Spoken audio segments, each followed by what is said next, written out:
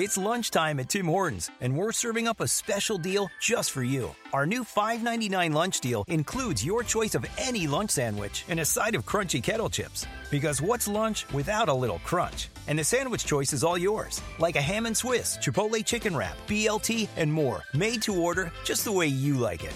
Tim Hortons' new lunch deal. Simple, delicious, and just $5.99. Now that's a good deal. Only at your neighborhood Tim's. U.S. only. Price and participation vary. Terms apply. Our town has no entertainment whatsoever. We have nothing for anybody to do except for a mall with a Rose's, a Family Dollar, and 2 shoe stores in it. That's all we have in our town. There's maybe 8 red lights in our whole town. So what actually happened? Like, how did you get the idea? Actually, it was for entertainment for my 6-year-old. It's maybe 2 weeks before Halloween. She's seen all the stuff about them, and she heard that there was some in our town. So my little girl wanted us to go find one and see if we could get a picture of it and show it to her. That was the whole reason for the purchase of the costume, was to just go take a picture, bring it home, and show it to her. Not to terrorize anybody. That was what was said, but no, that's not what it was all about. So Walmart's full of costumes. So I grab the one, I go home, I change clothes, and I go to just a random stop sign. I'm going to get out, let my wife snap a picture. Okay, well, I'm sitting in the car, a cop's driving by. He pulls up in front of our car, turns his lights on, gets out, and he goes to take his gun out. And I'm like, man, I'll go peacefully. You know, it doesn't have to be like that. And it actually got very, very hostile. Did he think you were up to something? Like, I was treated like a murderer. Was he freaked out about it? No, he just wanted to be the first cop in Middlesboro to arrest a clown.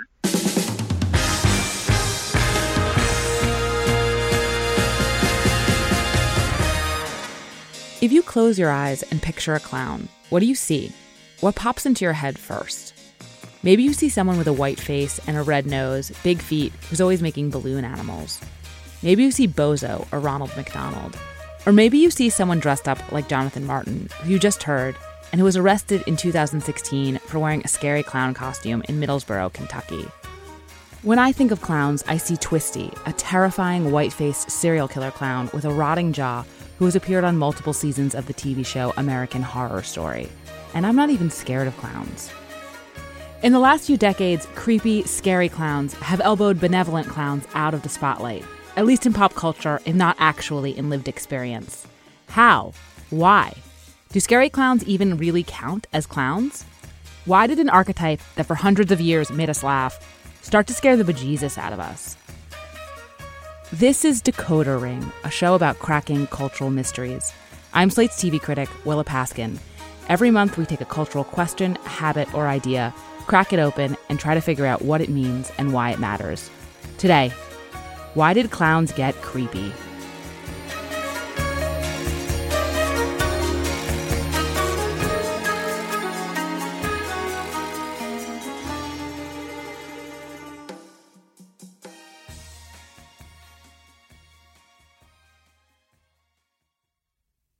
Clowns have been around forever.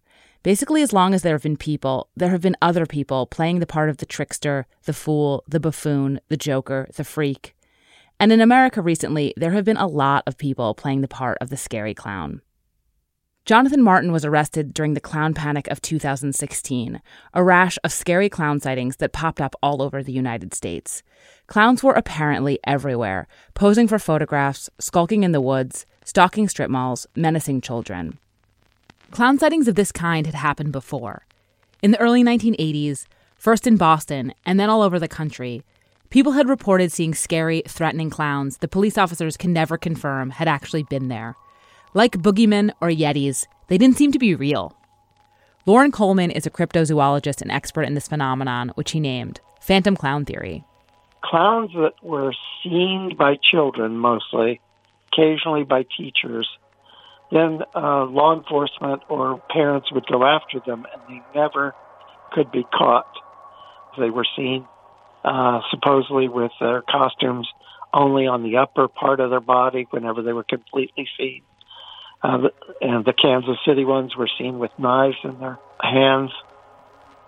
You can hear how exasperated Kansas City law enforcement is with this trend in a UPI article from May of 1981, after 2 girls reported being ordered to get into a yellow van by a man with a knife wearing a clown outfit. We're getting bunches of calls on both sides. It's like the Russians are coming. We cannot ignore any reports that we get as to a yellow van and someone in a clown suit, but I cannot believe that there can be that many clowns in Kansas City with yellow vans. Phantom clowns have appeared from time to time since then, and not just in the United States. But 2016 was the biggest scare so far. Creepy clown sightings are happening across the country, and it's no laughing matter. All right, happening right now, creepy clown at a bus stop in Pinellas County. Now to the creepy clown sighting in Largo. Today, It started in Greenville, South Carolina, and at first it seemed like all the previous incidents. And they were all supposedly just like those original ones in 1981. People were seeing the clowns, and it got to be so ridiculous as far as how many different kinds of clowns were seen and in different situations. Basically what happened was that the reports about the phantom clowns were so heavily covered by the media and then shared on social media that it started to inspire not-so-phantom clowns. People who were up to mischief, taking photos, doing pranks, trying to scare their friends, making YouTube videos, and worse, calling in bomb threats to schools, wielding knives, committing crimes. Unlike phantom clowns, these scary clowns were real and the police could find them. Which brings me back to Jonathan, the man in the clown suit who was arrested, who you heard at the beginning of this episode. Tonight, a story we've been talking a lot about. Creepy clown sightings around the country. 20-year-old Jonathan Martin is now under arrest. Police say he was caught lurking in the woods near an apartment complex in Kentucky last week. Jonathan was arrested for disorderly conduct and was also cited for violating a city ordinance by covering his face while in public. These charges were eventually dismissed, but Jonathan doesn't think they should have been filed in the first place. According to him, he was just trying to entertain his daughter. Everybody laughs about it. Dada. Like, I'll be walking around to this day and people's like, hey, you're the clown guy. Dada. I mean, there's nothing better to do in our town except for arrest people for dumb stuff. Somebody trying to have fun. Scary clowns really do frighten people, but one thing that often goes unsaid about them, because it's a little inappropriate, is that there's something kind of funny about them. Not necessarily laugh out loud funny, but a perverse, ironic, isn't life strange kind of funny. There's just something fundamentally absurd about them, and in the case of phantom clowns, something downright kitschy. Think about Jonathan. However ill-advised dressing up as a terrifying clown in the middle of a clown panic is, he was just trying to entertain himself and his kid. Jonathan may be a perversion of the clown, but he was also just clowning around. There's nothing more for anybody in this town to do than to do something stupid as I did. I'm not going to call it stupid. I enjoyed the experience. I thought it was hilarious. As it was happening, you did? Oh, yeah. I laughed. The whole time I was being arrested, I laughed. Are scary clowns antithetical to clowning? Are they the opposite of good clowns? Or are they something more complicated? To answer that, we have to look at where clowns come from. And before we can understand how clowns got creepy, we have to understand how clowns got happy. There are clowns in almost every culture in the world, way too many for us to explore today. But the modern American birthday clown traces its lineage and look to 16th century commedia dell'arte, an improvised, popular form of theater that relied on stock characters the audience would already be familiar with. Some of these stock characters, like the Pierrot and the Harlequin, had costumes that clearly influenced modern clowns. But the perpetually cheerful birthday clown of today would not be recognizable to people in the 16th century. For one thing, birthday clowns are way, way too happy. The idea of clowns as happy is not really historically true. That's Linda Simon, a professor emerita at Skidmore and the author of a number of books, including The Greatest Shows on Earth, A History of the Circus. The personality of the clown as unhappy was one part of the old history of clowns. So there was always a clown that was going to be kind of beaten up by the world, and then there was a clown that was going to do the beating up. History's clowns are ambiguous, complicated, sometimes subversive figures. Clowns can speak truth to power, say things no one else can, like a jester. They can be poetic and mischievous, like Charlie Chaplin. They can be sad, like Emmett Kelly's Weary Willie, one of the stars of the Ringling Brothers in the 40s and 50s, who was modeled on a Depression-era hobo and wore rags and had a sooty beard. Clowns can be romantic, ironic, depressed, cruel, sweet, dopey, devilish, and they use different kinds of comedy, from slapstick to satire, to riff on the human condition through humor. History's most famous clowns had some darkness to them. There's Jean-Gaspard Deburau, the ultimate Pierrot, who in Paris in the 1830s struck and killed a boy on the street who had taunted him. There's Joseph Grimaldi, who was hugely famous in England in the early 1800s, but was tortured underneath his makeup. Grimaldi was depressed, his wife and child died in childbirth, and he had to cut his career short after being physically debilitated by the wear and tear of his act. Grimaldi is best known for popularizing the whiteface clown, developing the look that clowns are still known for today. And I want to say here that blackface and minstrelsy more generally have a connection to clowning too, at the very least through their use of garish, clown-like makeup. The relationship between clowns, clowning, comedy, minstrelsy, and race is its own vast, thorny subject. So I'm just going to observe here that clowning's connection to this tradition is another example of just how complicated clowns are, historically. They're complicated in fiction, too. The opera Pagliacci premiered in 1892 in Milan and is set amidst a Commedia dell'arte theater troupe. It climaxes with a character in costume murdering his wife and her lover. And the audience doesn't know that what it's seeing isn't clowning, isn't part of the show, until the clown announces, "La commedia è finita," the comedy is over. La commedia è finita!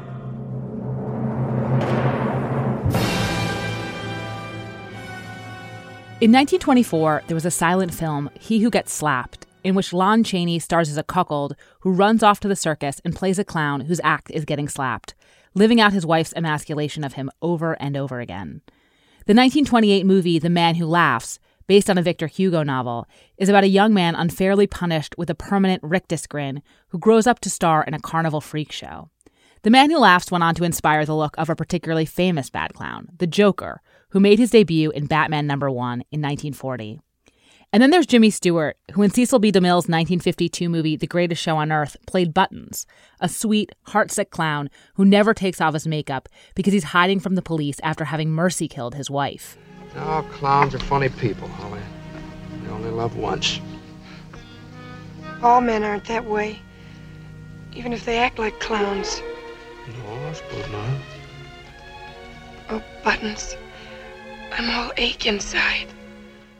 When a clown comes barreling towards you on the street, they might mean well, but they're probably going to alarm you, at least at first anyway. It's the fact that you don't know what's about to happen, if the clown is going to amuse you or intrude on you, or both. But that's part of the clown's spark, its freaky vitality, and this doubleness has always been there. This is all to say, well into the 20th century, clowns weren't evil or terrifying, but they weren't simply good or happy either. Thank you for listening to Decoder Ring, Slate's podcast about cracking cultural mysteries. You can hear new stories ad-free every week on Amazon Music, where you can find Decoder Ring and all your Slate favorites without the ads.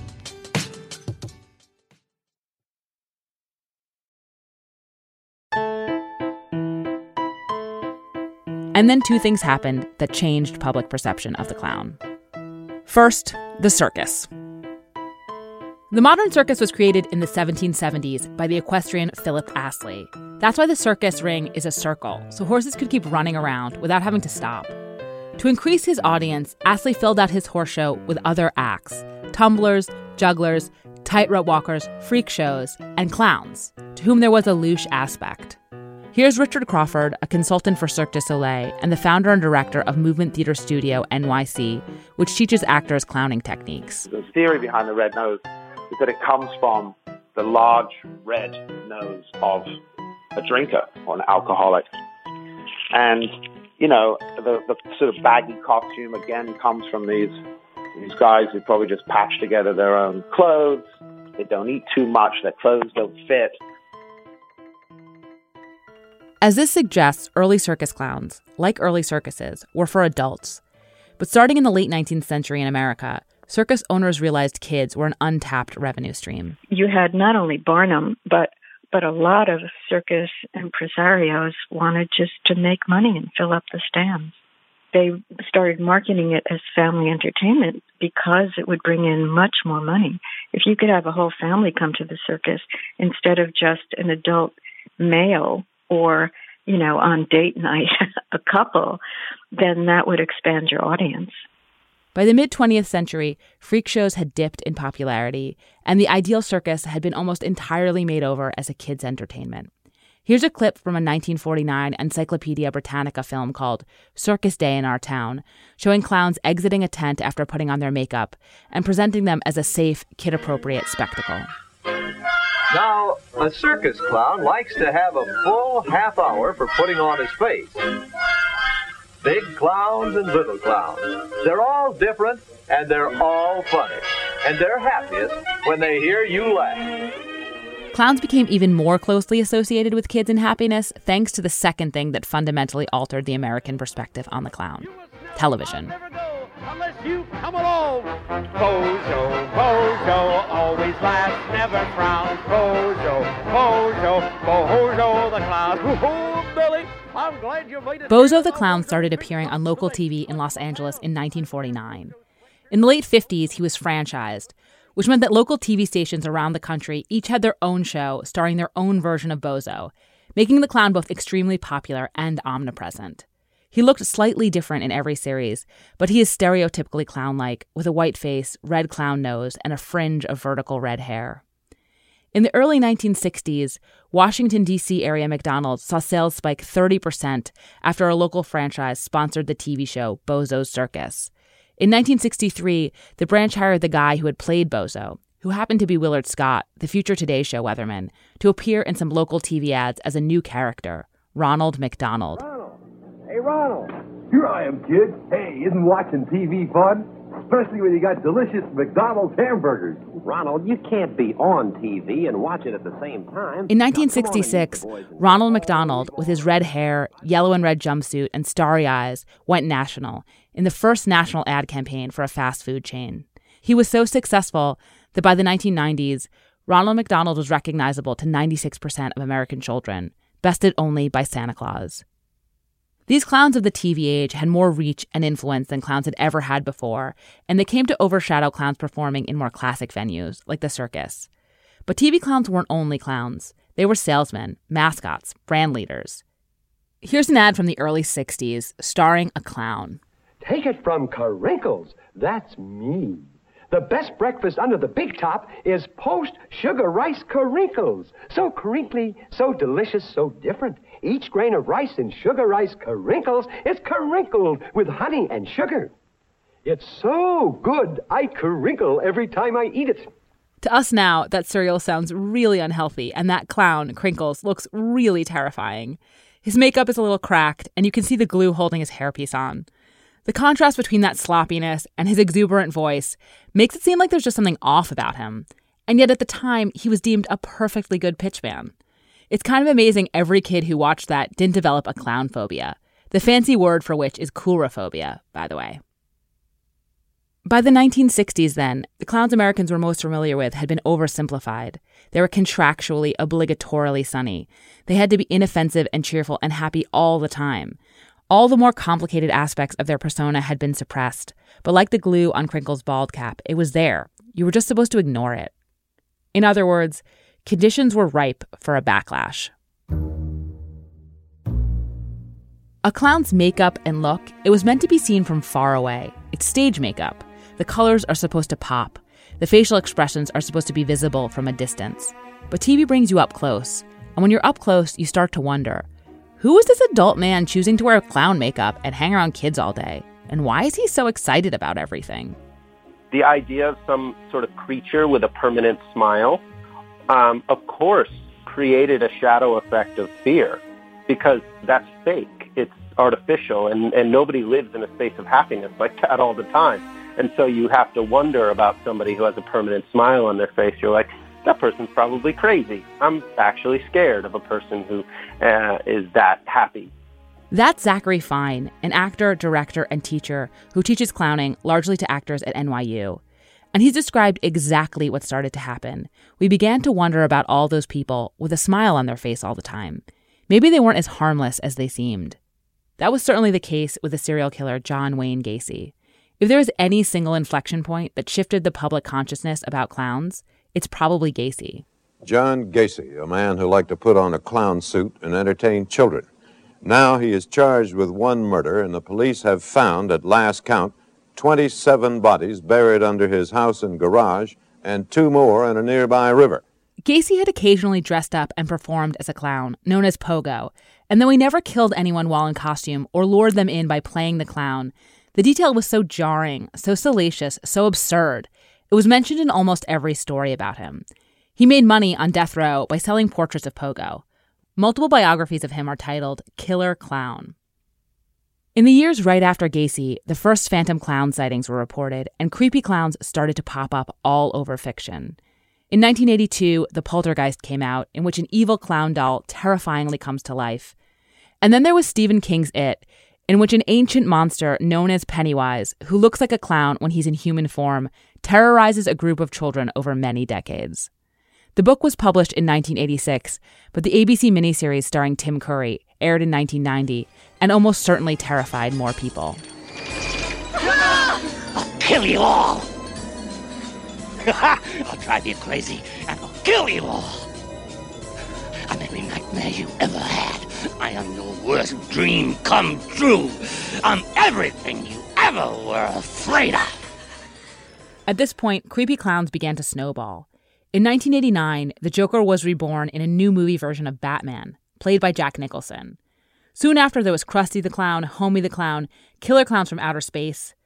Today, scary clowns are an entertainment cottage industry. There are tons of B-horror movies with names like Clown Camp Massacre, spelled with 2 Ks, Clowntown, and my personal favorite, Clowntergeist. On YouTube, scary clown videos and pranking clowns are immensely popular. The channel DM Pranks Killer Clowns is nothing but scary clown pranks. Their titles, which have lots of oddly placed exclamation points, include Killer Clown Scare Prank, Killer Clown Returns Scare Prank, and Killer Clown 3, The Uncle, Scare Prank. The last one, from 2014, features a scary clown inspired by Pennywise, holding balloons and confronting 3 people on a quiet road, and them chasing them as they run away. Do you want a balloon? Then I kill you.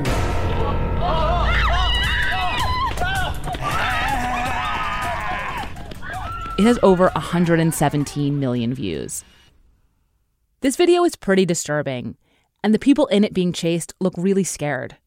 And this gets at one of the things that is easier, or more comfortable anyway, to ignore about the creepy clown, which is that millions of people really enjoy them. Scary clowns are a window into the dark side of humor. Everyone loves to laugh, but not everything that makes us laugh is good, is safe, is nice, is moral. The prankster clowns of YouTube and clown panics can be cruel, they can be mean, they can be violent. They're totally inappropriate. But for some people, that's what makes them so funny. 117 million people watched that YouTube video. How many people do you think have engaged this closely with Happy Clowns recently? There's nothing comparable for Happy Clowns. 117 million people are not watching reruns of Bozo. Scary clowns are dominating Happy Clowns. They are playing the part of the bully clown, while Happy Clowns are getting bullied. And about this in particular, Happy Clowns are not happy. When it comes to your finances, go for the credit card that's always there for you. With 24/7 U.S.-based live customer service from Discover, everyone has the option to talk to a real person anytime, day or night. Yep, that means no more waiting for, quote, normal business hours just to get a hold of someone. We're talking real service from real people whenever you need it. Get the customer service you deserve with Discover. Limitations apply. See terms at discover.com/creditcard.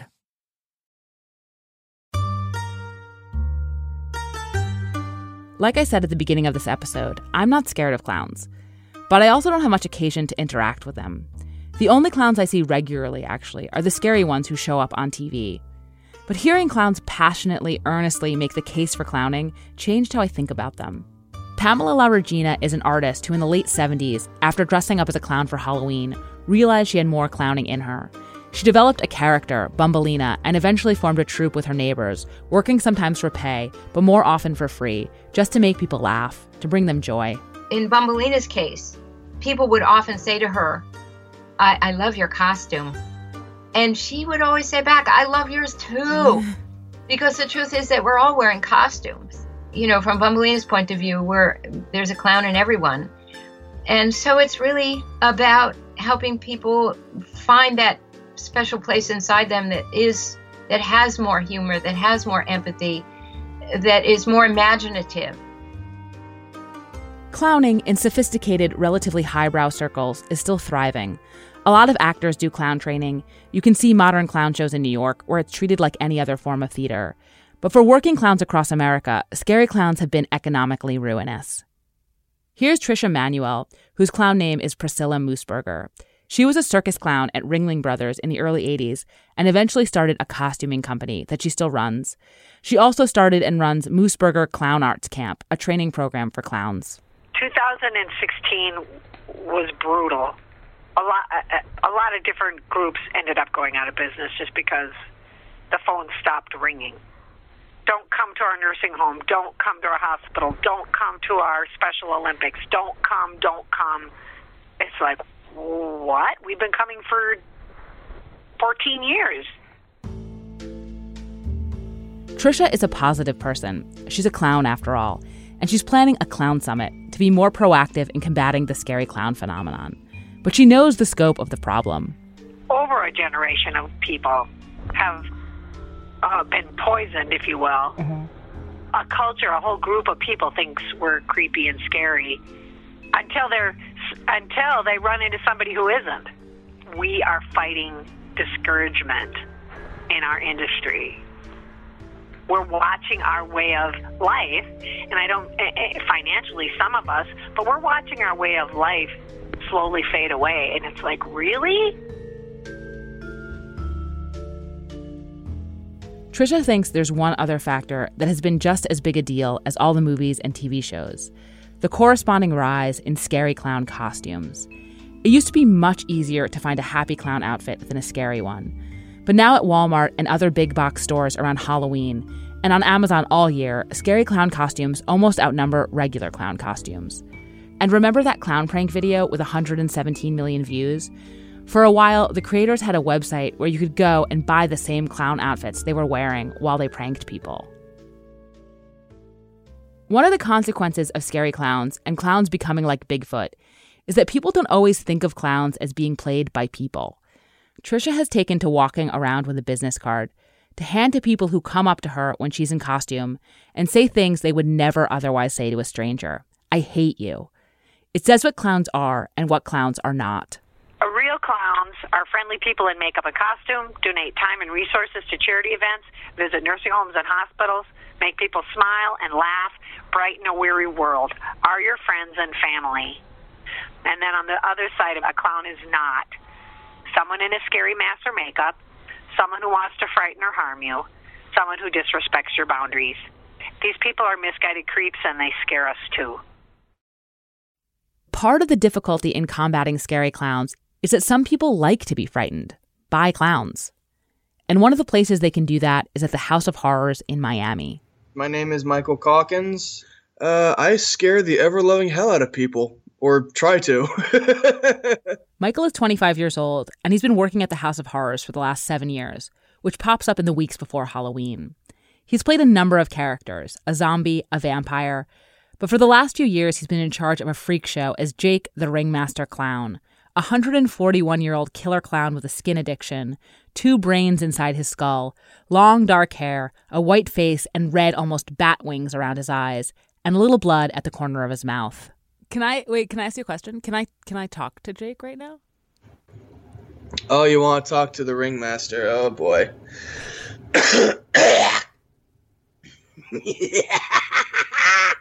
So, you want to talk to me, did ya?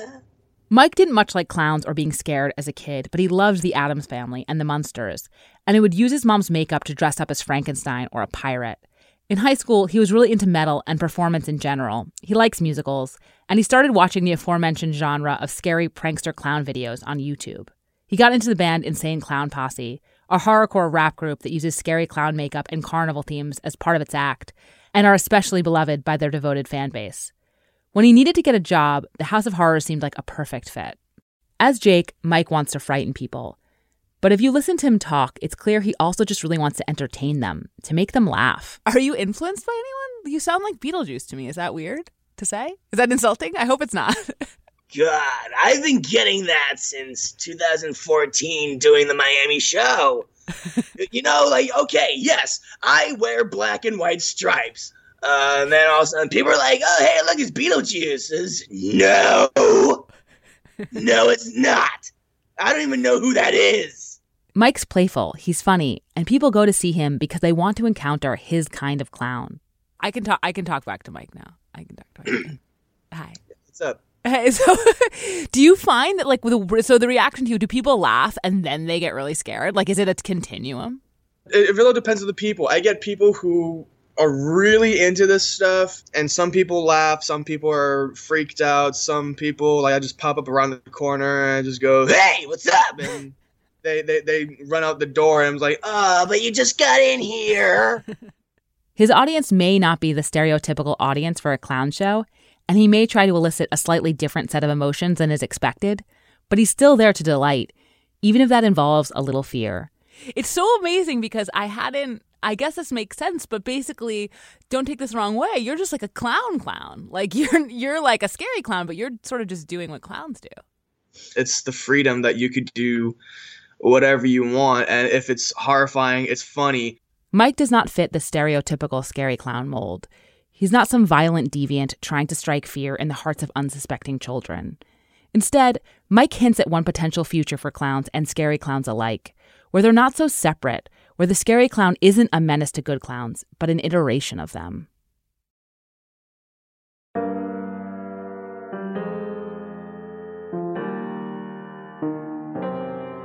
It can be hard to figure out which came first, which is the chicken and which is the egg, the decline of the birthday clown or the rise of the scary clown.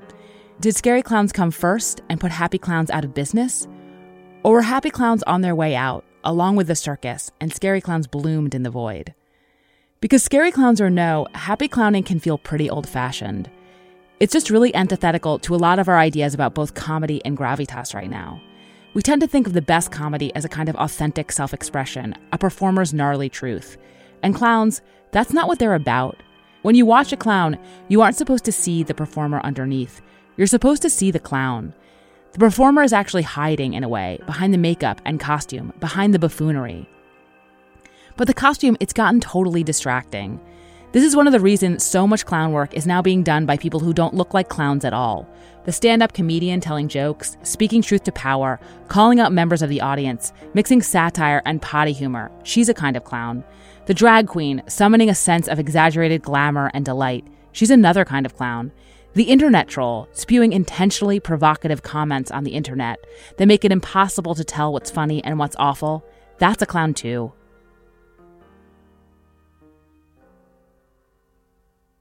When we see a clown costume now, we're often much more interested in the person underneath all that makeup. And so instead of just interacting with the clown, we're imagining who he or she might really be. Part of the reason we find clowns so unnerving. And scary clowns take that unnerving quality and use it to their advantage. They capitalize on something latent in good clowns and blow it up, out into the open. And for happy clowns, that's awful. It must be so painful to have devoted your whole life to making people feel good and then to be powerless to stop people from thinking of you as a creep. To have devoted your whole life to making people laugh and then finding out that lots of people would much rather laugh at something much more disturbing. But what I hope this episode has demonstrated is that the distance between happy clowns and scary clowns, at least the ones who are trying to amuse people, not hide their criminal intent behind a disguise, isn't quite as vast as it first seems. The scary clown isn't just a twisted clown. They're a kind of solution for the clown, a way to make the clown work right now, within the bounds of our more ironic, skeptical, big thrill-seeking moment. They're not the end of the clown, but the beginning of something new, or more accurately, something old. The revival of a more adult, ambiguous clown. A clown who's more like us. Because, as Zach, the actor and clown teacher we spoke with earlier, pointed out, that's really what we need clowns for anyway. to show us who we really are in all our complications, not who we wish we were. That we are ridiculous, beautiful, confused, bumbling, baffled creatures. And that we are in this extraordinary divine comedy where we still have no idea how to be a human being. And the clown reflects that in extremis often on stage. And so we like to laugh because it's not us. So in some ways, we're like, that's me, but I'm laughing because it doesn't have to be me up there showing people how stupid and ridiculous I am.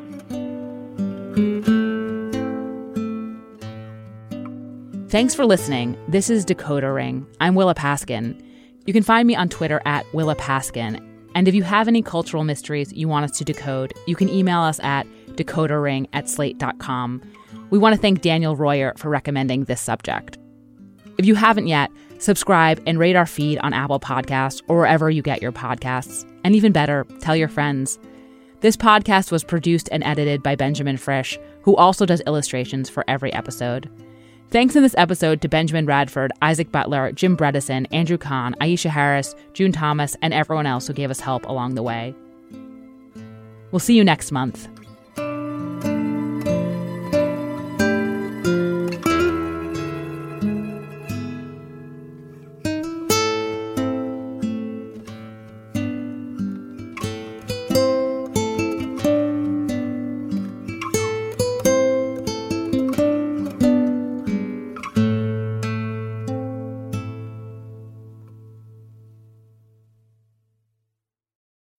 When you need mealtime inspiration, it's worth shopping Kroger, where you'll find over 30,000 mouth-watering choices that excite your inner foodie. And no matter what tasty choice you make, you'll enjoy our everyday low prices, plus extra ways to save, like digital coupons worth over $600 each week. You can also save up to $1 off per gallon at the pump with fuel points. More savings and more inspiring flavors make shopping Kroger worth it every time. Kroger, fresh for everyone. Fuel restrictions apply.